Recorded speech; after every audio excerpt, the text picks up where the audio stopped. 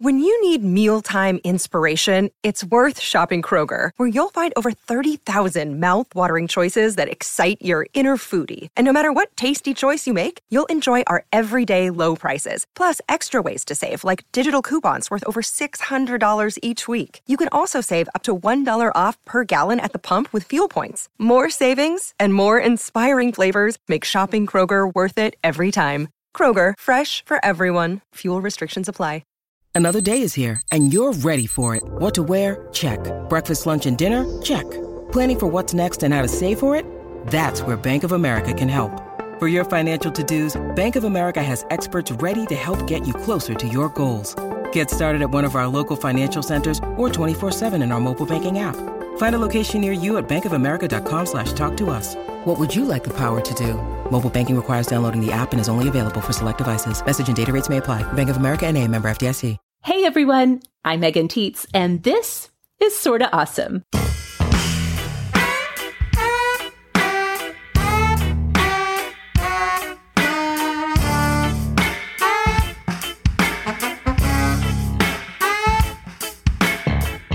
Welcome to the show where for 100 episodes we have been all about uncovering the awesome in the everyday.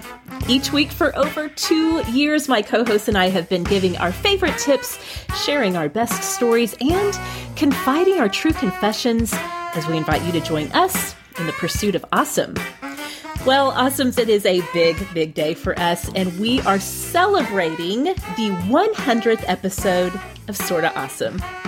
There has been some excitement and anticipation building for this episode, and many of you have guessed correctly that I've gathered all of my co-hosts today, and we are bringing you a group show to celebrate the big 100. So, hi friends! I'm so glad you're here today. Hello. Well, you can imagine that this is a pretty memorable moment for me and for all of us. And we were so inspired by that idea of memorable moments that we decided to do a whole episode about that very thing. So we've gathered up some of our favorite memorable moments, not from Sort of Awesome, but from our own lives. Stories we've never told on the podcast before, but moments we will never forget. And we're going to get to all of that in just a few minutes. But first, we're going to bring you a double dose of Awesome of the Week. Instead of 2 awesome suggestions this week, you're going to get 4. So buckle up for that. And Kelly, why don't you kick us off with your Awesome of the Week? Okay. Well, you know, Awesomes, we are here on the very edge of my favorite season.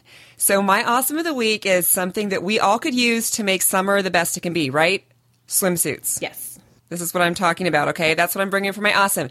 So if you are young and lithe and, can still rock a string bikini, then, rock on with your bad self. This is not for you. You can go get your string bikini anywhere. They're adorable. I see them everywhere. This is for the woman who might be chasing kids in a swimsuit, who might be paddleboarding, who might be out on a beach somewhere, being more active, wants more coverage for whatever reason. And I will tell you this. I'm in my 40s, and I have been shopping for swimsuits for a number of years now because we have a pool, and I also live in Minnesota where there are lakes, and it's just like it's a water culture in the summer. You are always – I am usually in a swimsuit at least once a day in the summer. So these are my 3 things that I need for adult swimsuits to be able to be active with my kids. I need it to be 2 pieces. Okay? No one has time for a 1 piece. I need to be a suit. What do you mean? I only have time for a 1 piece. Okay, well, we'll talk about you later, Laura. Well, don't you mean like going to the bathroom? It's like easier. Yeah, right. Yeah. Yes. Oh, I didn't know that's okay. When I'm in a suit for like 6 or 8 hours, I don't have time to be like undressing my entire self in a bathroom like next to a lake somewhere. I need it to be 2 pieces, okay? I was confused about why we didn't have time for 1 piece, but I totally get it. Just to clarify, I have all the time in the world for a 1 piece. Okay. That's because you're more glamorous than I am, Laura Tremaine. I need 2 pieces. I need a suit that can work with my body type, so I want to have choices. And I need it to look cute. I don't want to look like a dowdy person sitting next to the pool. So I want it to look cute on me, something that I feel both comfortable and confident and maybe a little sexy in. Okay, so I'm going to give you 2 places to shop. I have bought swimsuits recently at both of these stores. One is Athleta and the other is Title IX. Both have stores that you can go to in select cities. They're mostly an online retailer, but they have all those things in spades because they have tons of swimsuits. They have all different styles. And this is probably my favorite thing that has changed in the last, 5-ish years of swimsuit buying is that if you want full coverage on the bottom, you could go for board shorts. If you want something even long, if you want shorts, if you want a skirt, you can choose what you want on the bottom depending on how you feel about that part of your body. And then on the top, you could choose a bikini top. You could choose something that's more full coverage bikini top. You could choose 2 straps. You could choose a halter top. You can really mix and match, a ruche side to make you feel comfortable. And I love that. In fact, I have often with both stores bought multiple pieces of the same suit, so they have really, really cute styles and colors, everything from, just black and white, something that's a little bit more modern looking to just really fun, beachy sort of colors. So one thing I will say is that neither Athleta nor Title IX are very cheap swimsuits. And I mean that in every way, okay? They are not inexpensive. You will usually pay between $60 to $80 for one piece of their swimsuit. So if you're going to buy 2 or more, that's what you're going to have to look at. But here's the thing. As someone who is in the water a lot, especially in pool water a lot in the summer, and is chasing kids and wants to feel comfortable, I have decided that it is worth it to invest that money into a swimsuit that makes me feel good, that makes me look good, makes me feel like I can walk around the pool and not be tugging and pulling everything, So it is worth it. I do think that I used to be a person who wanted to just try to really find the cheapest swimsuit that I could because, what if I didn't like it? But that paid off, right? I often didn't like it. The suit didn't last very long. The chlorine ate through it. And what I found with both the Athleta and the Title IX suits is that they last longer. So they are worth it. They are my awesome of the week, really my awesome of the summer, because having a swimsuit that you feel good in is worth it. I can totally see how that would be a perfect fit for you and your very active summers, Kelly. So I love that. Laura, how about you? My awesome of the week is the 6th and final season of Girls on HBO. Oh, wow. Yeah, this will be good. Girls is one of the only shows, truly, in the last 10 years, probably since I've been married, that I've watched from episode 1 and in real time. So I've kept up with it the whole time. The show Girls, for those who don't know, it's about 4 girlfriends living in New York City, just post-college. It's kind of been compared to Sex and the City, but it's really much grittier, much harder themes, not so glamorous. It's always been a controversial show, not just because of its content, but because Lena Dunham, who's the creator, director, and star, she is somewhat alienating for people, to put it mildly. That's a good way to say it, yeah. With her politics, her humor, her memoir that came out a few years ago, and also she's very naked on almost every episode. So a lot of people... So much naked. So much naked. Which, on a side note, I think is really good because she has a very normal woman's body and has spoken out a lot about that. But anyway, she is a very alienating person, and a lot of people do not like the show Girls. But back to season 6, which why it's my awesome of the week. I loved this show for the first couple of seasons. Like season 1, season 2, season 3 of Girls was really good. I thought it was a scarily accurate portrayal of like a very particular post-college, move to the big city, try to make it as an artist experience. And not a lot of people thought that. A lot of people didn't relate to this really particular experience, but because of my life path, I really related to a lot of what was going on in those early seasons. But then for a few seasons, Girls went off the rails. Oh, okay. I hated every character. Every character made bad choices and became very selfish, and some of the plot lines were very wonky. I almost gave up on it just because it just got so abhorrent. But then this last season, season 6, has been really beautiful. And it goes back. The writing, I think, is way stronger than it was. It goes back to sort of the earlier seasons.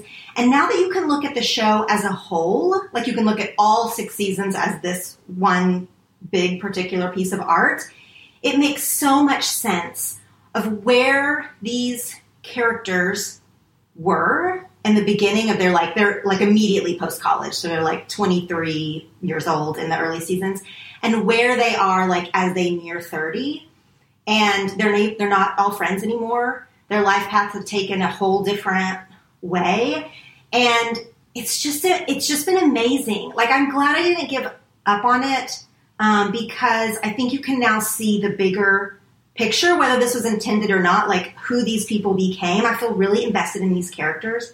And so that's one of the reasons I really love it. And I also wanted to say, for people who haven't ever watched Girls or are not ever going to watch Girls because it's just not their cup of tea, which I would understand, there is one episode, sort of a standalone episode in this season 6. It's episode 3.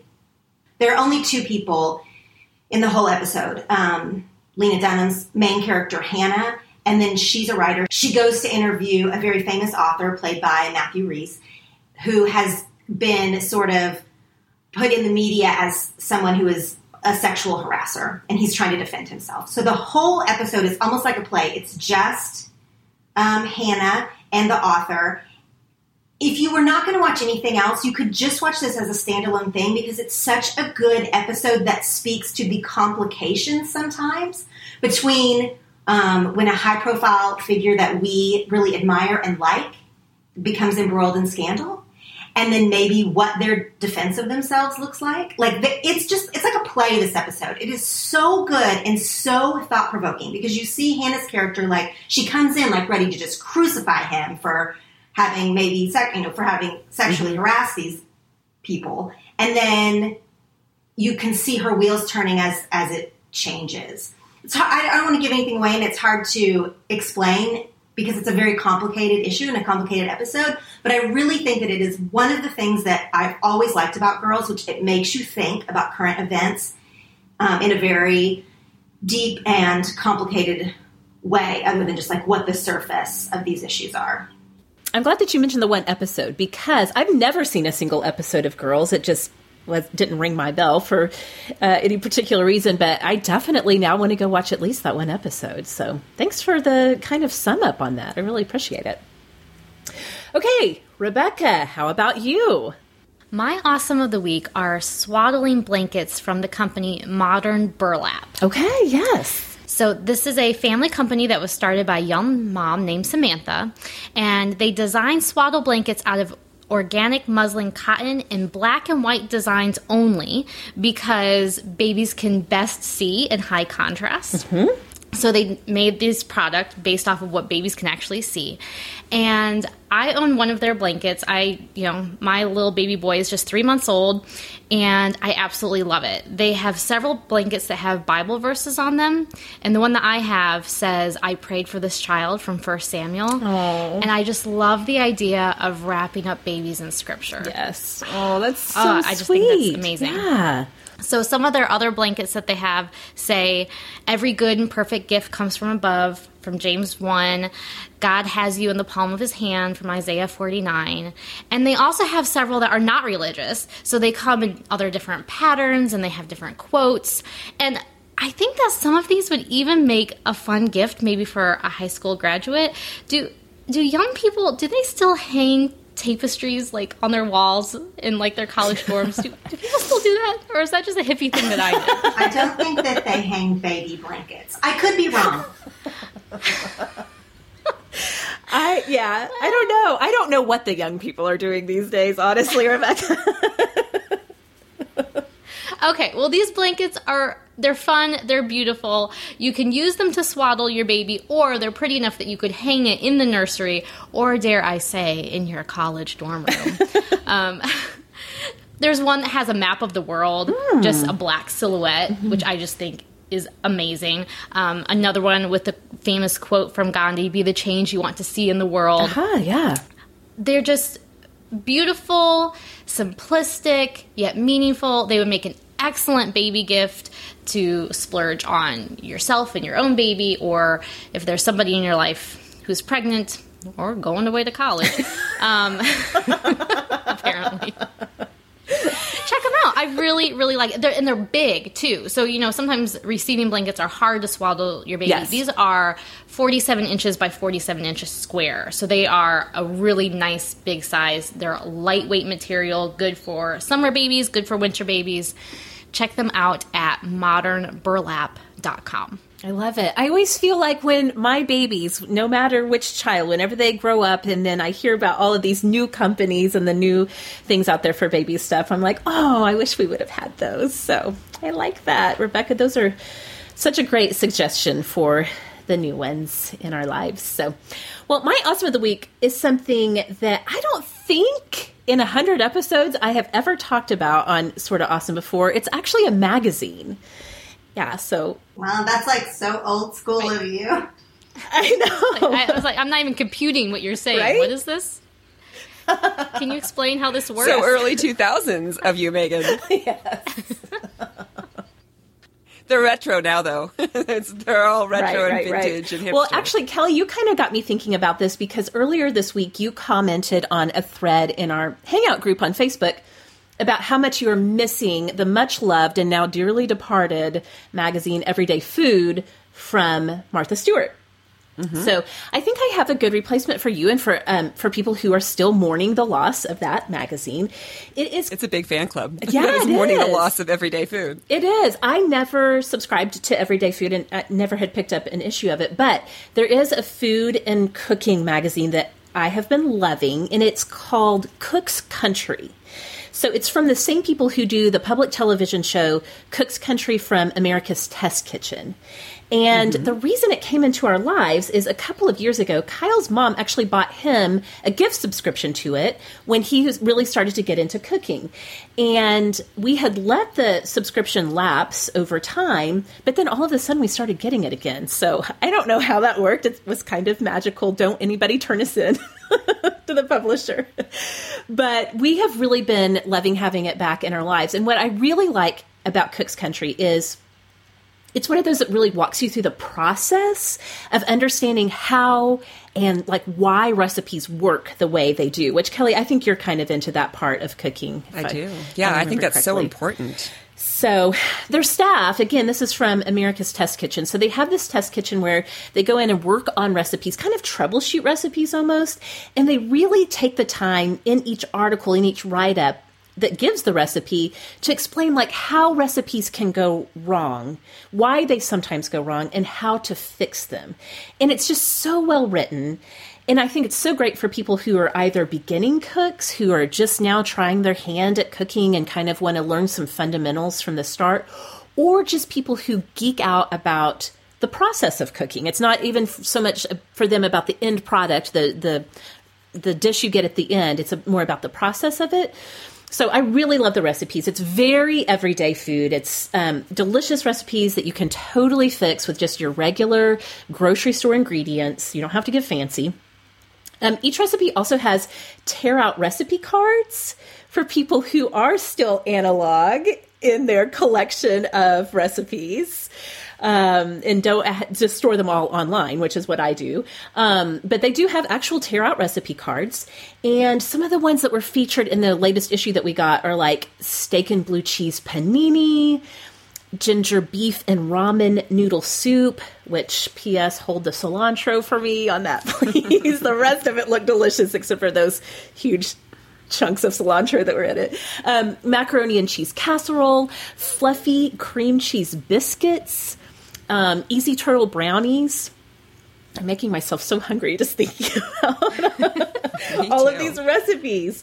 In this particular issue, too, they have a feature on Oklahoma fried onion burgers. Now, Laura and I know that practically every small town in Oklahoma has a fried onion burger joint. Right, Laura? Yes, delicious. They're so good. And then you walk out of there and you just absolutely reek of fried onions. And it's so worth it because they're so good. And so in this particular issue, they have a whole write-up about how you can kind of recreate that fried onion burger experience at home. So the whole magazine is just a delight. Beautiful photography, great writing. You can check out their website to kind of get an idea of the recipes that they have, if that fits your cooking style and the kind of food you like to prepare. And you can order yourself a subscription while you're there if you want. You can find all of the information at cookscountry.com. So hopefully for those of you foodies out there who enjoy geeking out about the process of food, that will be helpful. What is an onion burger? Yeah, I don't know what that is either. I'm like, is it a burger made of all onions, or is it onions on a burger? I'm like, how onion are we talking here, Megan? Oh my gosh, I've never thought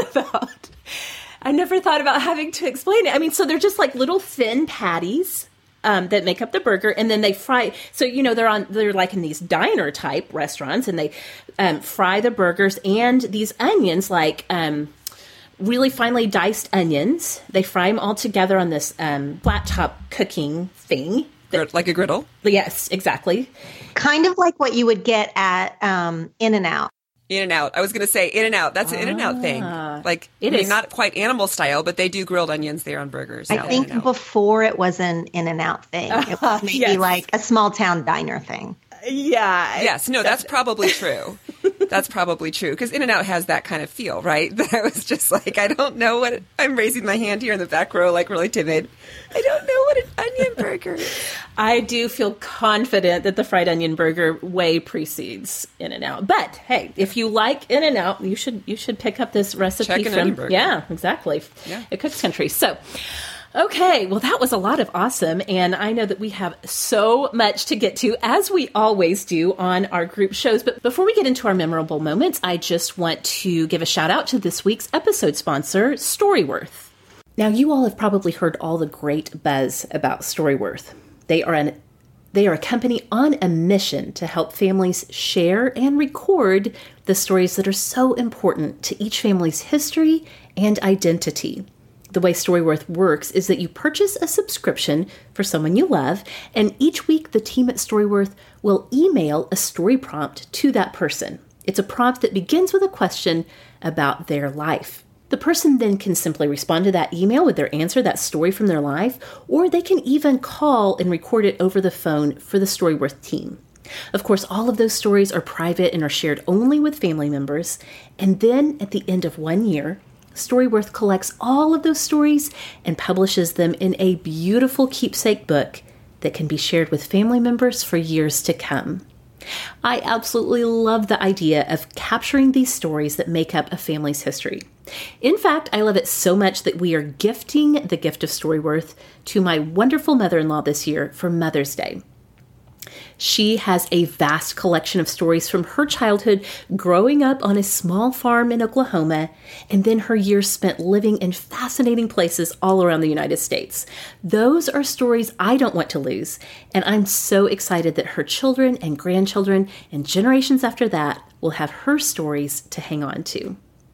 And Storyworth actually does make a fantastic last-minute gift for the mom or the mother-in-law or even the grandmother in your life, because you can sign up to send the gift of Storyworth at their website in just a matter of minutes. It's perfect for last-minute Mother's Day shopping, or even if you need to send a belated Mother's Day gift. Storyworth is just such a great way for families to connect, to learn more about each other, to have meaningful conversations, and not only have those conversations about those stories, but also have a written record of them as well. So for $20 off of your Storyworth subscription, go to storyworth.com/awesome and get started. That's storyworth.com/awesome, and you'll get $20 off this gift subscription and start collecting a year's worth of stories for a loved one in your life. You'll find more information about signing up for Storyworth in today's show notes. Okay, so before we start telling our memorable moment stories, I just wanted to give a very brief history of Sorta Awesome. We sometimes get questions from people who are a little bit newer to the show about how Sorta Awesome came into being. So back in April of 2015, well, actually a few months before that, after I had closed my blog Sorta Crunchy at the end of 2014 and started to really get serious about following through on this idea of starting a podcast, I asked 3 friends if they also would want to try their hand at this. So I asked my friend Laura, who I have known since high school, one of my dearest and closest friends who really knows all of my stories. And then I asked my friend Kelly, who I met through blogging, through our mommy blogs, probably like 2006, 2007 era. Kelly, Does that sound right? That sounds right. And then my friend Rebecca, who I also met through blogging, we met because we were part of a sort of crunchy and green living blogging group and got to know each other through that. And so they all said yes, and we had no idea what we were even getting into, but we decided to just try it. When we first started, we thought we would have a show where we just did questions and answers for every episode. So we kind of drew from our audiences that we had coming into the show and asked for questions. And we kind of outgrew that after a while and started doing a little bit more topically based episodes. Probably, 3 or 4 months in, we started playing around with the format. But one thing that has stayed the same from the very beginning is doing our Awesome of the Week, which we have loved doing and loved hearing from our awesomes in our Facebook group, the Sort of Awesome Hangout. I always love to hear everybody's Awesome of the Week, and I've gotten quite a few awesomes in my own life from you guys. So we've really loved getting to know the awesomes through the years. We have definitely recorded some shows that have become fan favorites. For example, lots of people look to the anxiety episode that Laura and I did in 2015. Also, Laura, speaking of your shows, people really loved the show that you did about grilling, which was a fun surprise. I know. I was surprised by that because there are some of our shows that come up a lot when people list their favorites in the Hangout group or on social media. And it's always great to hear. And it's really nice that some of those older shows still get some play. But then when people started talking about the grilling episode, I was like, now what? Because all the other favorite episodes are usually these meatier, pardon the pun, meatier. I didn't mean to say that. Are better shows, are kind of obvious favorites in a way. So then when people went into the meaty show of the grilling episode, I was like, well, one of these things is not like the other, but that's okay. Well, we definitely have a blend of practical and more, just sort of motivating for everyday life. Kelly, people loved our show about what we know now that we're here. Mm-hmm. They definitely loved the one that we did on Sabbath and finding rest. I still love that one. I go back and listen to it. It's like listening to a full seminar course on Sabbath and practicing the art of rest. And Rebecca, you and I have definitely recorded some very fun and funny episodes. I think that people love our confessional episodes. And Rebecca, you know what? One of my personal favorites that I feel like nobody ever mentions, but it's truly one of my favorite episodes, is when you and I did that deep dive on YouTube. Oh, really? Yes. I don't know why that one stands out for me, but I think it kind of really helped me understand YouTube culture, and now I can share that with my kiddos who are totally into YouTube culture. And that is, of course, where you informed me of the practice of snake massage. Oh, yes. Which is something I will never forget and continue to have nightmares about to this day. So here we are at 100 episodes, and in podcast land, making it to the 100th episode is a very memorable moment. So we have shared lots of stories on ourselves through the past few years, but believe it or not, there are still a few stories we haven't told. And so we're each going to share some memorable moments from our own lives today. Rebecca, you always have good stories. You have so many good stories that you have not told on the podcast. So I cannot wait to hear what your first story is today. Well, thank you, Megan. My first story goes back to my honeymoon, and it was a memorable moment for me and for my husband for lots of reasons. I was going to say, where are we going? I know. Oh, so we went to a resort in Costa Rica. And as part of the resort, they had these extra excursions that you could do. And one of them was a zipline tour through the rainforest. And I was really excited about this. My husband, Nate, was not. Okay. He was a little nervous. He says, I don't really like heights that much. I said, well, I really want to do this. If you don't want to go, that's okay. But I think I might go ahead and do it without you.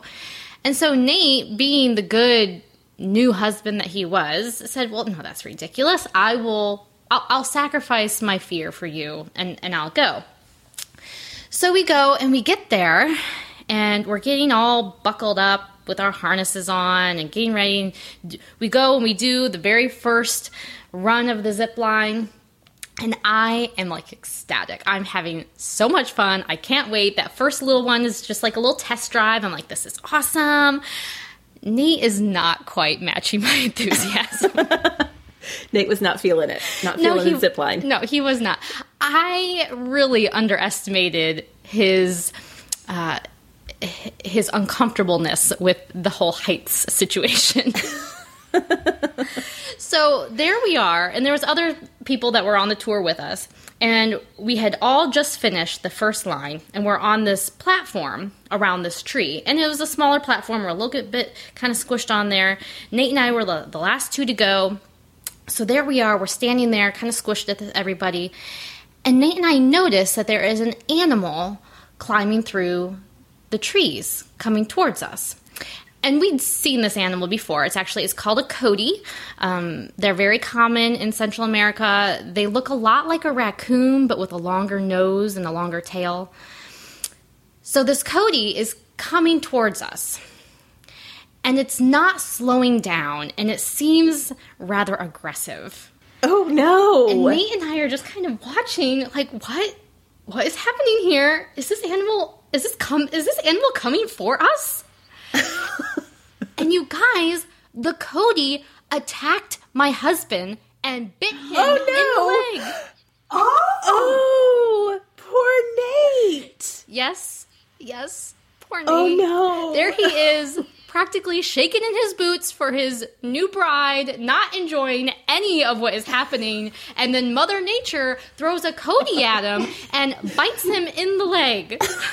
Oh, my gosh. And he can't jump because he's on a little platform way up in the air. Like, he can't get away. Yes, exactly. He can't move. There was no place to go. And it, like, keeps, like, coming back. And we're, like, yelling and, like, acting like we're going to kick it in the head. And we're like, get away. Hey, go away. What in the world? What's happening here? So, anyway, when we finally finished the tour, the coati eventually left. And we zip-lined our way through.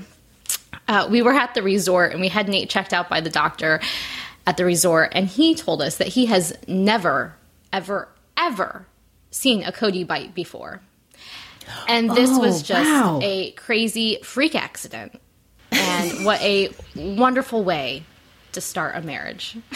my poor husband. And by accident, you mean attack? I know, right? That's what I was going to say. This was not accidental.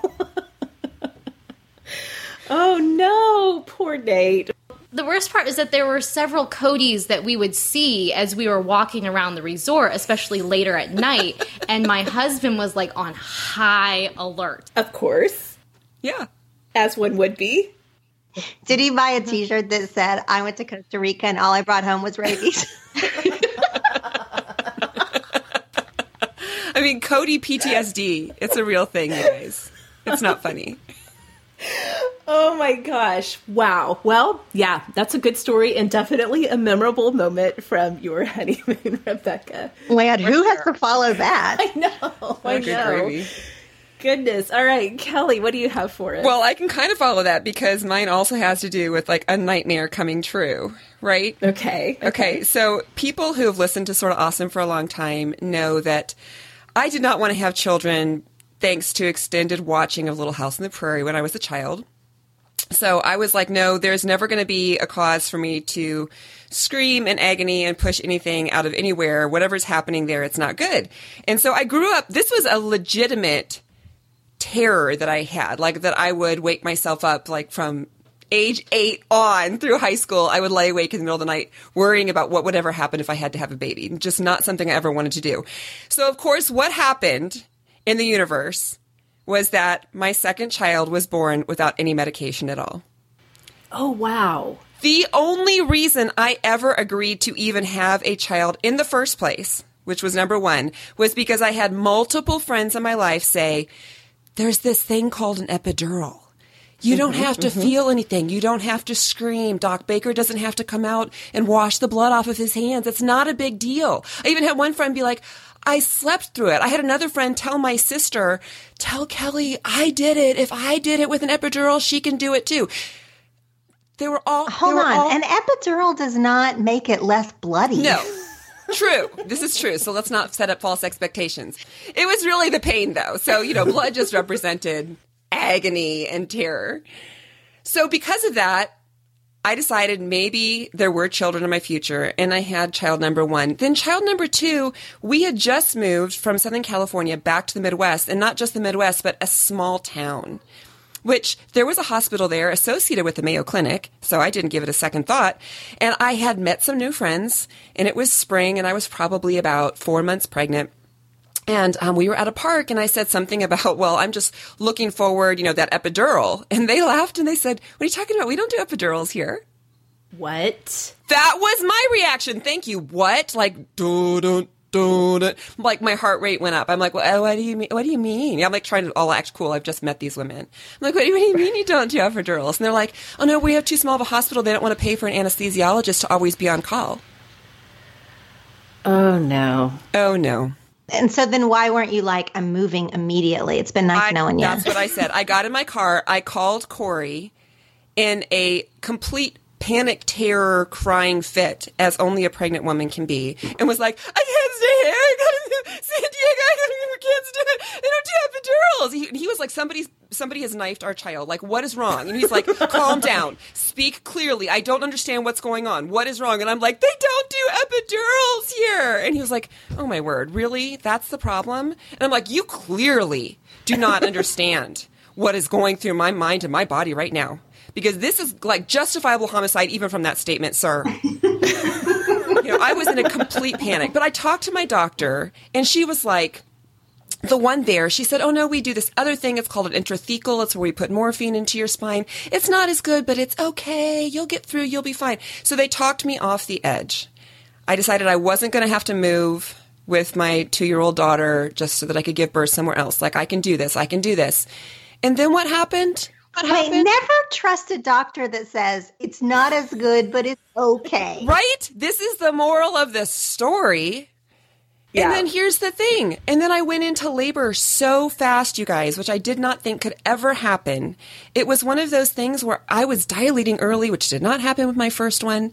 And my doctor, 2 weeks before my due date, which my daughter was born 2 weeks after my due date, she said, I think we need to induce you. You're at a 5. And I'm like, that's great. I'm halfway there, and I haven't even felt anything yet. And she's like, no, Kelly, you are the person who's going to have the baby in Walmart. Do you want to have the baby in Walmart? And I was like, I don't want to have the baby in Walmart. She's like, then you need to come back tomorrow when I'm on call, and we'll induce this baby. And so I was like, all right. But she so upset me. I hadn't finished my scrapbooking for baby number 1, which is the only child who even has a scrapbook. So I was like, I have plans. I can't do this. But we made everything work. Okay, we're going to go in tomorrow. And then that night I finally sat down at dinner, and I'm like, I am hurting. I got to sit down. 2 hours later, I'm pulling into the hospital with my husband screeching up into the ambulance bay. My wife's having a baby. And I'm thinking, drugs, just get me the intrathecal. I go up, they go, honey, you don't have time. You're at a 10. We got to push.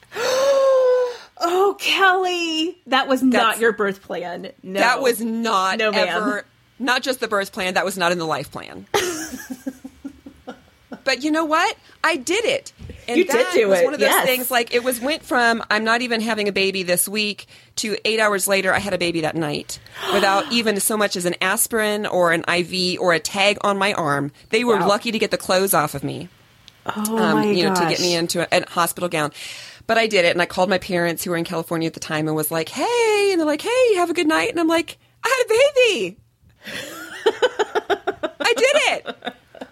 So surviving your, worst nightmare, sometimes it can give you a good feeling of going forward. But yet the lesson is never trust a doctor who says, an epidural isn't all that.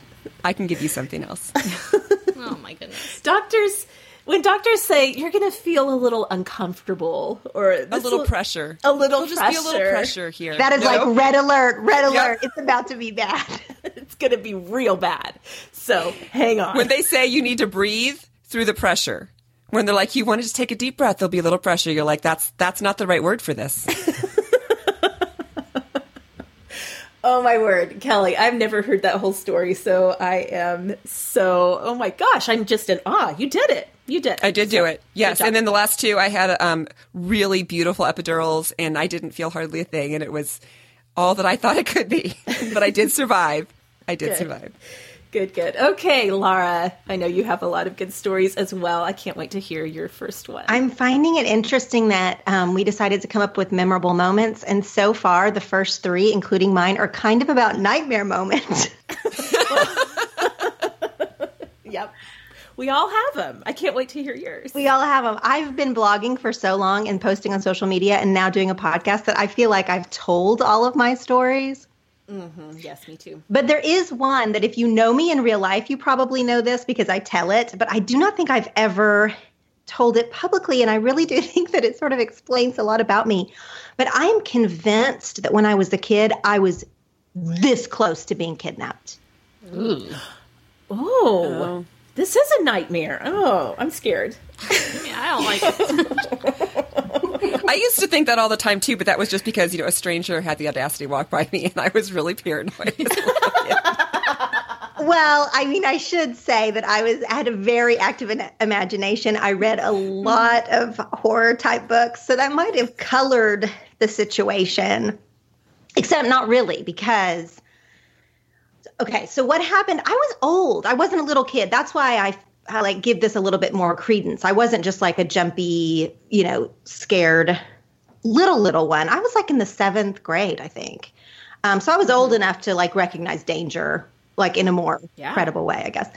But I was home alone. I started staying home alone after school in the 3rd grade. Both my parents worked. I was a latchkey kid. I came home. I was home for several hours in the afternoon every day of my school childhood life. And we also moved around a lot at a period in my family's life in the same kind of 2 counties, but we moved physical houses quite a bit, which is a whole different thing and was a living nightmare in itself. But anyway, at this time we lived out in the country, as you would call it. I know exactly what you mean, yes. On kind of not a dirt road, but like a road that was not heavily trafficked. There were, at all, it was almost like a farming type road, but it was paved. There were other kind of houses around us, but, they were several acres apart type of thing. So not immediate neighbors. Now, the house that we lived in at the time had kind of like a gravel kind of circle drive in front of it. So I was outside kind of playing. I mean, I was told to be playing, but I was outside. I don't know what I was doing with my dog, and I was in the front yard and whatever. And you guys, this old rickety white van with a big stripe on it. This is real life. Drove by really slowly. Now, I wasn't immediately alarmed. I was like, what's that car doing? But I wasn't but I did get a little this is a rickety white van. This is every, horror story. Okay. Yes. And then it went by and then fine. Then it came back. Oh, no. And it was driving really, really slowly. And the second time it came back, I noticed it the first time for sure because I knew when it reappeared. The second time it came back, I got that feeling, and I know you know what I mean, where you just know this is not good. Immediately, this is 100% not good. I know it in my bones. I can't tell you what exactly is not good about it. 100% this is not good. Yes. So I go inside and I get on the phone and I try to call my mom at work and I try to call my dad at work. Now, both my parents worked 30 miles away probably. They were not in the immediate vicinity of getting home, even if I wanted them to. But they didn't answer. As I'm looking out the window, it comes back and drives into the circle driveway. Oh, my gosh. No. I'm like, this is happening. This is it.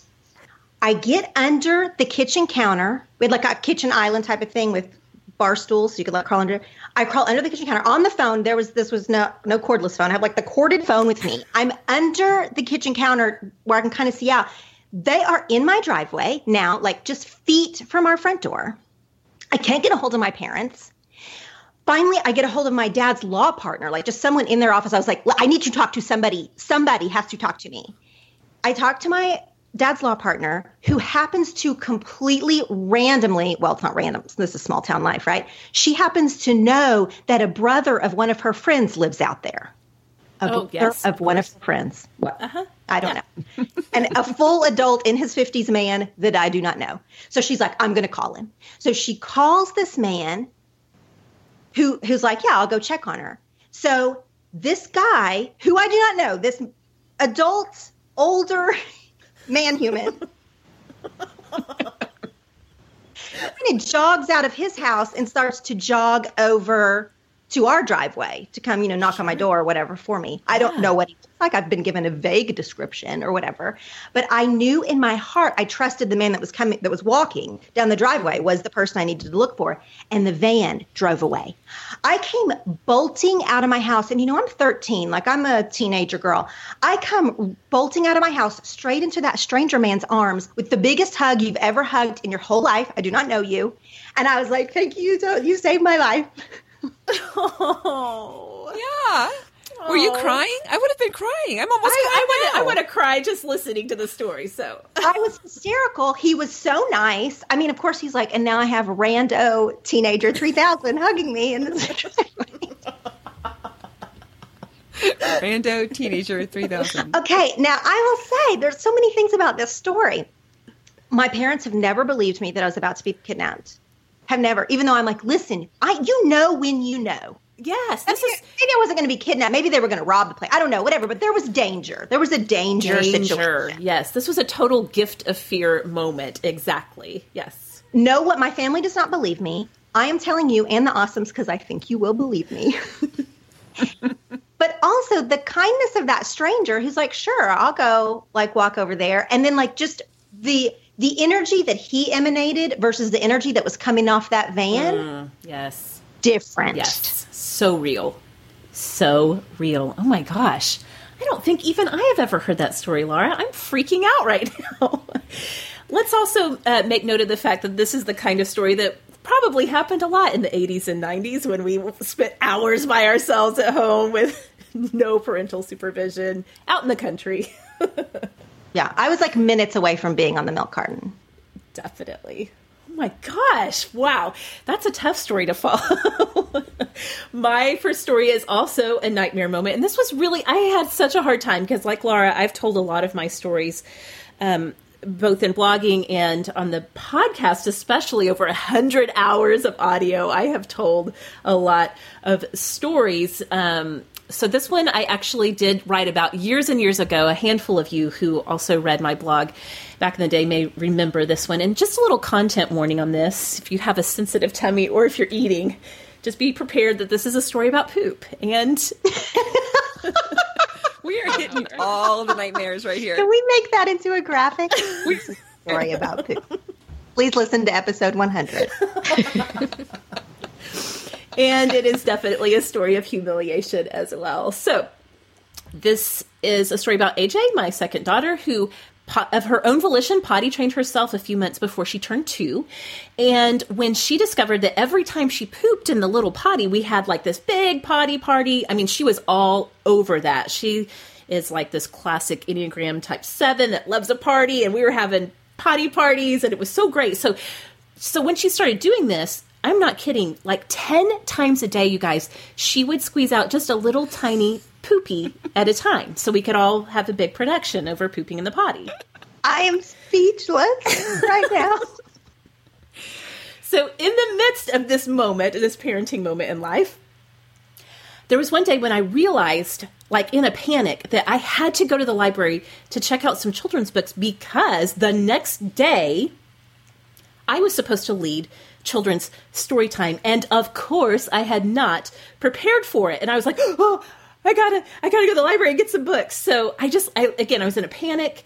I grabbed the girls, Daisy and AJ, kind of threw them in the car, buckled them in, and we took off for the library. And as I was on the way there, I realized I hadn't grabbed a diaper bag. In fact, because she had been potty training, I hadn't even really been carrying diapers with me for a while. So it gave me a little bit of pause. not a long enough pause, because I just like shrugged and I was like, well, what's the worst that could happen? She had a diaper on at the time. And I was like, what's the worst that could happen? We're going to run into the library. So the gift of fear did not serve you here. I ignored the gift of fear, and that was my first mistake. So we get to the library. I race in. I don't know why I was in such a hurry as I reflect back on this story, but I was in a hurry. So I race in with the girls. We grab a few books. We're standing in line to check out, and AJ has one of these little poops in the diaper that she's wearing. And it was enough of a minor situation that I was trying to just ignore it and just be like, let's just get the books checked out and then I'll go change you.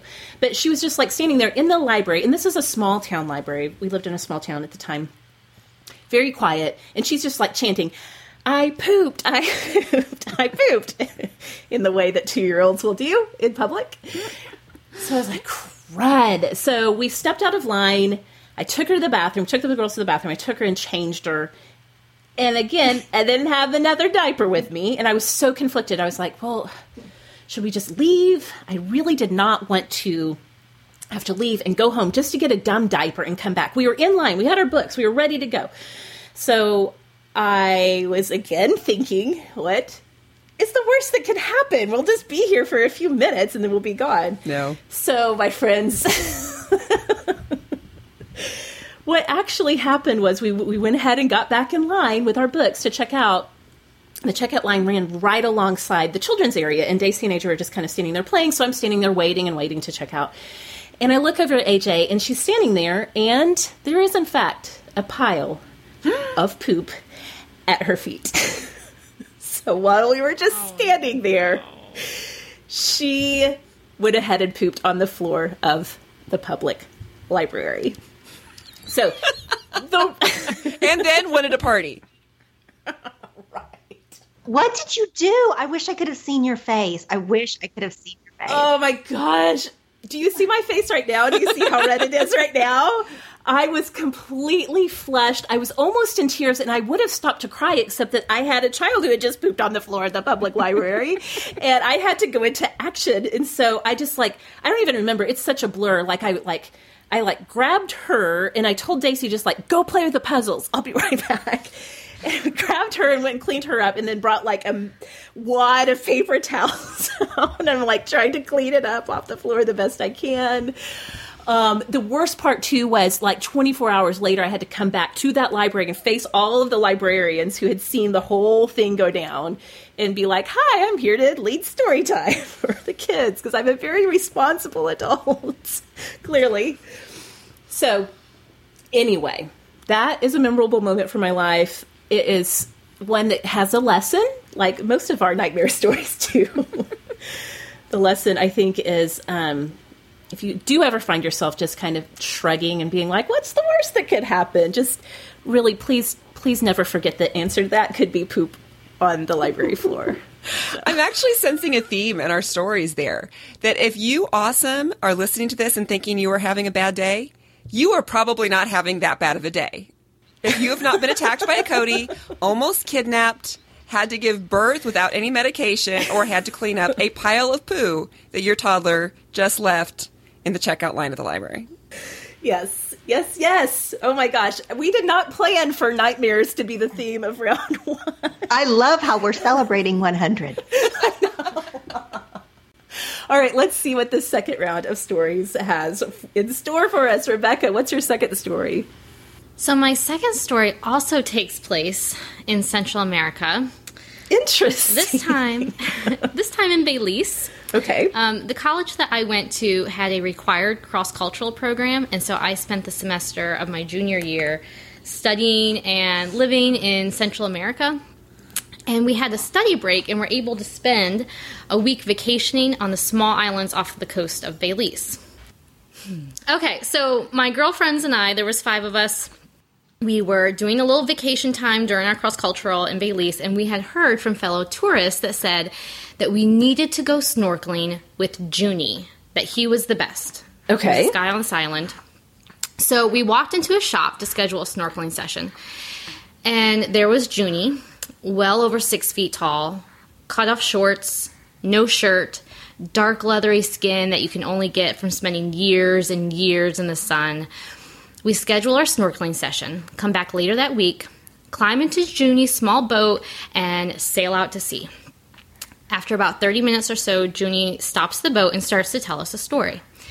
He tells us that he spent his entire life exploring the sea, and once when he was a teenager, he came across an injured nurse shark.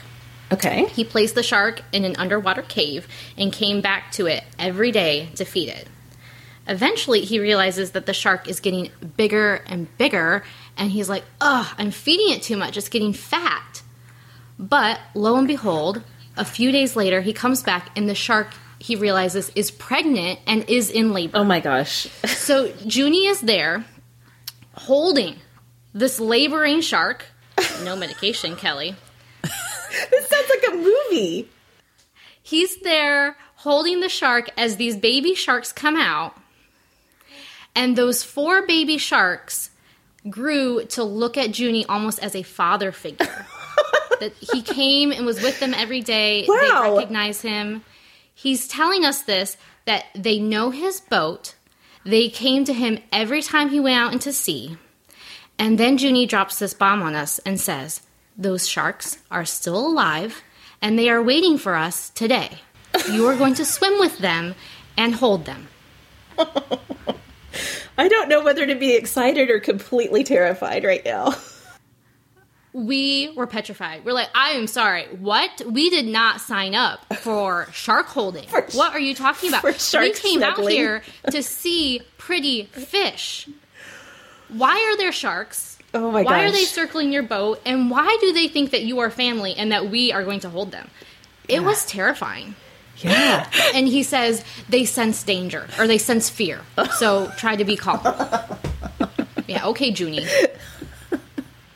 So here we are, college girls climbing into shark-infested waters, and we're snorkeling around, and Junie will gather a shark in his arms and hold it like a baby and then call one of us over. And we literally, I have pictures of myself holding nurse sharks in the water like a baby.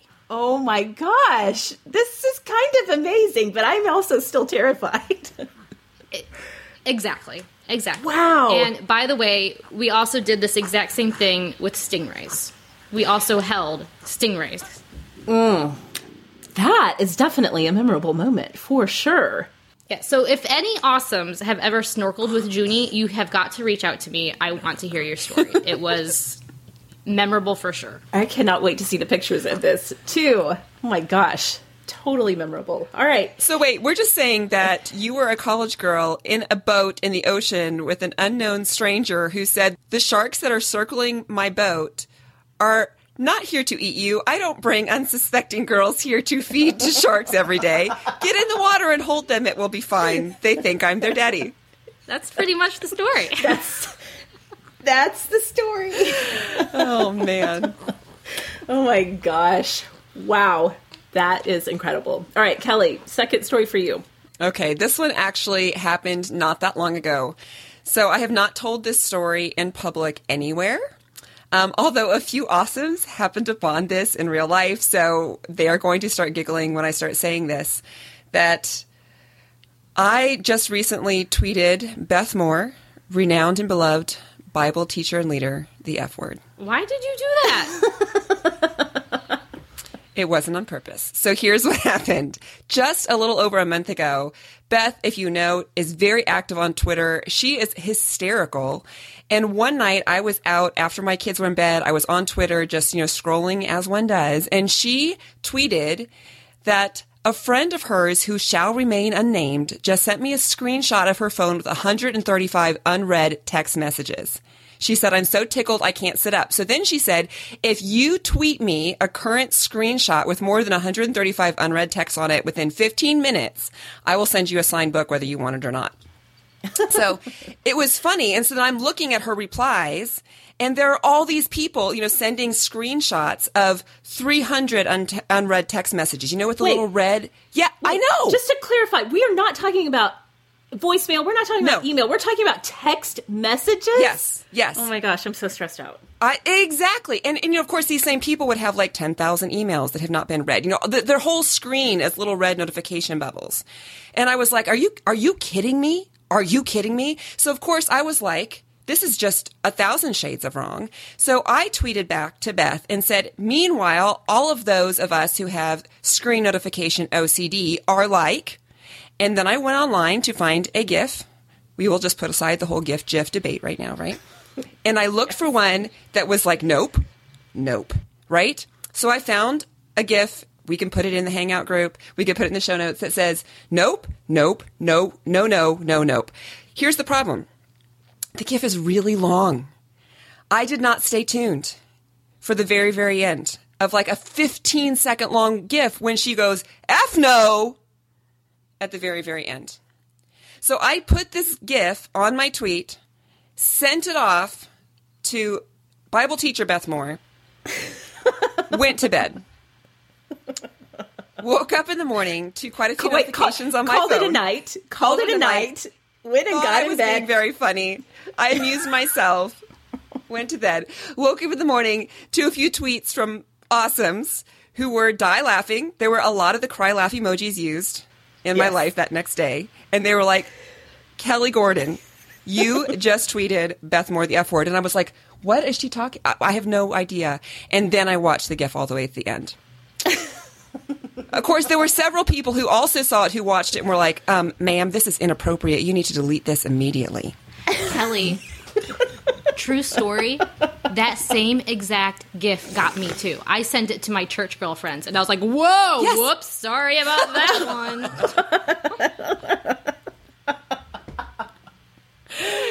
So, of course, you know, my friends are like, you are so going to hell. That's it. If you thought that you had some scope in your eternal life, no, it's done. You have tweeted Beth Moore the F word. And here's the funny thing, you guys, like 40 people liked it, including Beth. So I don't think that we were the only ones who just didn't watch all the way to the end. But it did cause a lot of panic. I don't know, Miss Moore, but I would like to think maybe she secretly appreciates a good F-bomb. Maybe she gave that like a solid like. A solid like. Well, I will say this. The next morning, this is what she tweeted. I just don't know that it would hurt anything if Christians prayed to be funnier for the sake of the gospel. There you go. She was inspired by you, Kelly, for sure. I'm just going to take it at that. It did make me sweat buckets within the first 10 minutes of waking up, and my adrenaline shot through the roof. I didn't even eat coffee that day. But it became to me like one of those embarrassing moments that is also truly, truly funny. Because you just can't anticipate and plan those types of things. That is so true. That is so very true. That is an amazing story and totally memorable. All right, Laura, what is your second story for us? I'm going to take a sharp left turn from all of these. Although I did realize that a theme of my stories today are kind of about intuition. Okay. So this story happened when I had been dating my husband for a couple of years. And one of my very best friends, Lindsay, who I've talked about on the show when I told the story of the wedding that got flooded. Do you guys remember when I told that story? Okay, she's one of my very best friends. She and I were dating men at the same time, and we both really wanted to be married, but we were both in that position of like, we are not going to wait around for a man. And so we had made a secret pact with one another that if our boyfriends didn't propose, that we were not going to like wait around for our life. Like we were going to move on with our life. Mm-hmm.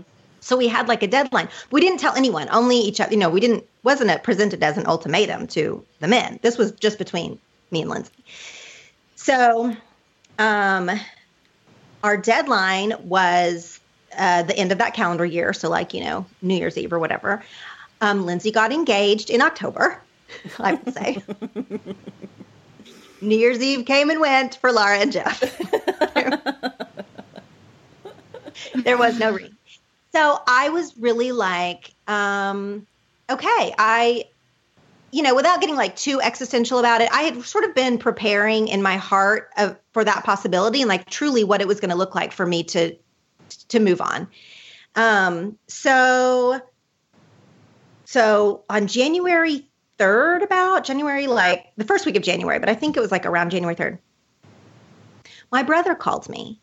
Now, my brother was at the time fighting in Iraq for our freedom. Oh, that's right. Yes. And my brother is he is not much like me in the terms of woo-woo-ness, which is to say he's a very like sort of classic Marine. Mm-hmm. He is very analytical. He is not outwardly emotional. He just wants the facts. He does not want you to cry in front of him because it is not helping the situation. Like he's like that. So he calls me from Iraq. So it's the middle of the night for me. I sit up in bed. It's scary when you get a phone call in the middle of the night, although he had called a few times. So I was sort of, it's a rough year when you have a loved one who's deployed. You sort of, maybe you don't sleep that well. Mm-hmm. So anyway, I sat up in bed and saw that it was him. And so I take the call and we're talking for a few minutes. I'm sort of trying to wake up. And he says, apropos of nothing, clear out of the blue sky, he says to me, listen, Laura, I don't know if you're sort of like planning something or if you're, really about to make some kind of a big change, but I just want to tell you that you need to wait a little bit. You just need to give it a little bit more time. Oh my gosh, that gave me chills all over. And I was like, well, why would you say that? Like I was getting like weird and like defensive and like, has somebody talked to you? Like, because literally nobody knew this pact except for Lindsay. And since it had only been a few days past our deadline, I hadn't even talked to her about it yet. So I was really like, why? I got almost angry sort of in the moment in some weird way. Like, what's going on? Like, do you know something I don't know? Is somebody, whatever? And he was like, no, I just want to tell you that. And he wasn't like, being like a weird, he is so not woo-woo. He is so not like, I have a message for you. Right. He was acting like it was something we had discussed before. Like we were having, and he was like, well, my advice is just to give it more time. And I'm like, we have not discussed any of this. Like, this is completely a message that I'm receiving, even if you don't mean to be delivering it. Do you know what I mean? Right. So I got kind of defensive and angry with him in the moment, but I didn't really press it. And we went on and talked about other things, whatever. It was the middle of the night. We hung up. The next morning, I remembered it and I was like, that was weird. Like, that was like a true, like not even veiled message from the universe. That was like a black and white. Very concrete. Yes. I'm going to tell you exactly what you need to do, which you don't get much in life. So I was like, I'm going to take it. You just don't get that much in life. 3 weeks later, Jeff proposed. Oh, I love it. Isn't that weird? Yes, it is. Yes. There are so many parts about it that are weird to me. Now, it's not that I was like going to like dump Jeff that second and like heave-ho off. Like, obviously, by that time, I think Jeff already had the ring. Like, things were in motion and going, but it was not, nobody knew any of that. Yeah. Do you know what I mean? Yeah. And to get this message from a person who I could not twist, like sometimes when you get a message from God or the universe or whatever, where you're like, well, they kind of already knew, or they were telling me what I wanted to hear or whatever. Right. I feel like I got this message from someone that I could not twist what he meant. Right. It was so concrete from a person who is uninterested in my emotional woo-woo that I listened to him and I was like, okay, I'm not going to cause a big stink. I'm not going to have a fight with Jeff. I'm not going to get emotional. I'm going to sit. I'm going to heed this message and I'm just going to wait for a minute. And it wasn't even until the end of the month. Wow. That's quite a story. Definitely a memorable moment for sure. Okay, well, my last memorable moment also is definitely not the funny or humiliating kind like my first one. It is a moment very memorable for me because it was the first time that it really registered with me that how important my voice was and that I really could use my voice in a significant way. It happened way back when I was in college. It was the last semester before I graduated.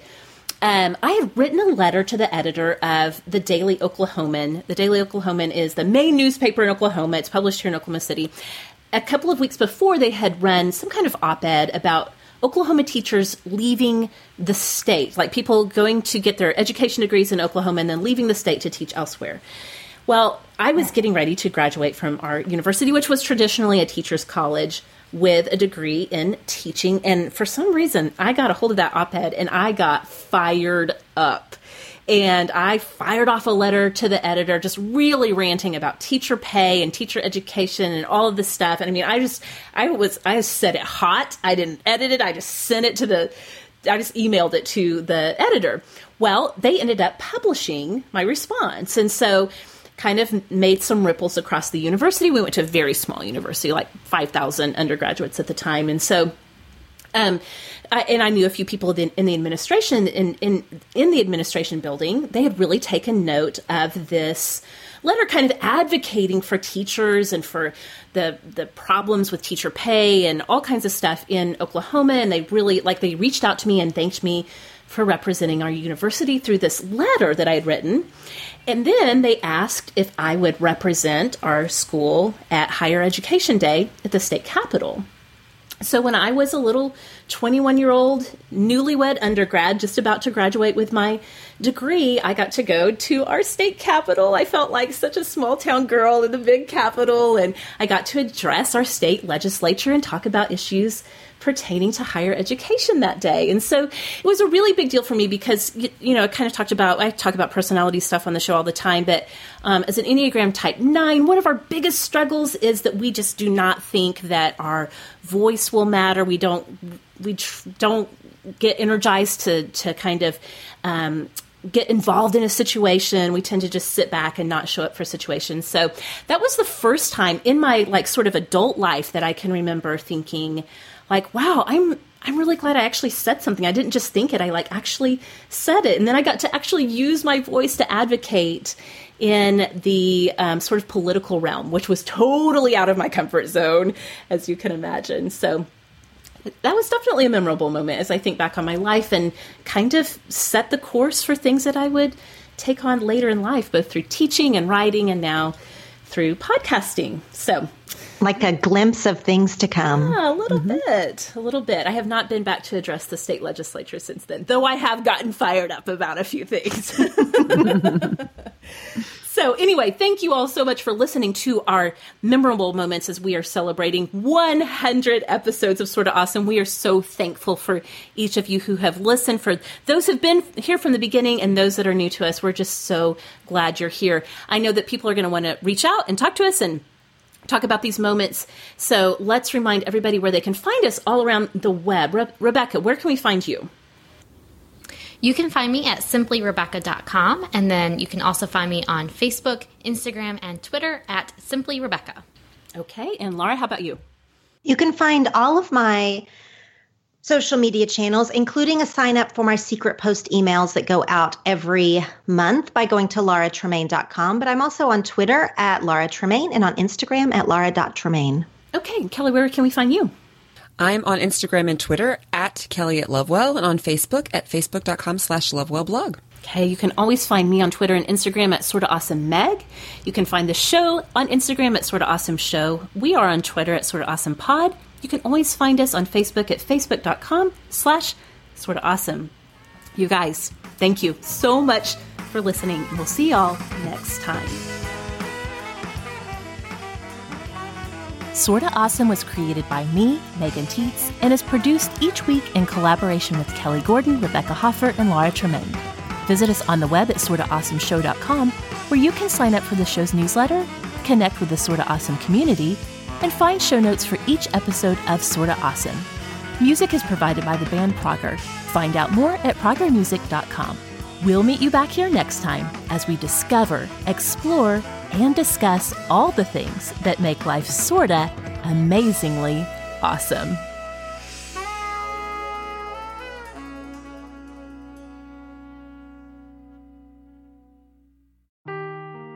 Seeking the truth never gets old. Introducing June's Journey, the free-to-play mobile game that will immerse you in a thrilling murder mystery. Join June Parker as she uncovers hidden objects and clues to solve her sister's death in a beautifully illustrated world set in the Roaring '20s. With new chapters added every week, the excitement never ends. Download June's Journey now on your Android or iOS device or play on PC through Facebook Games.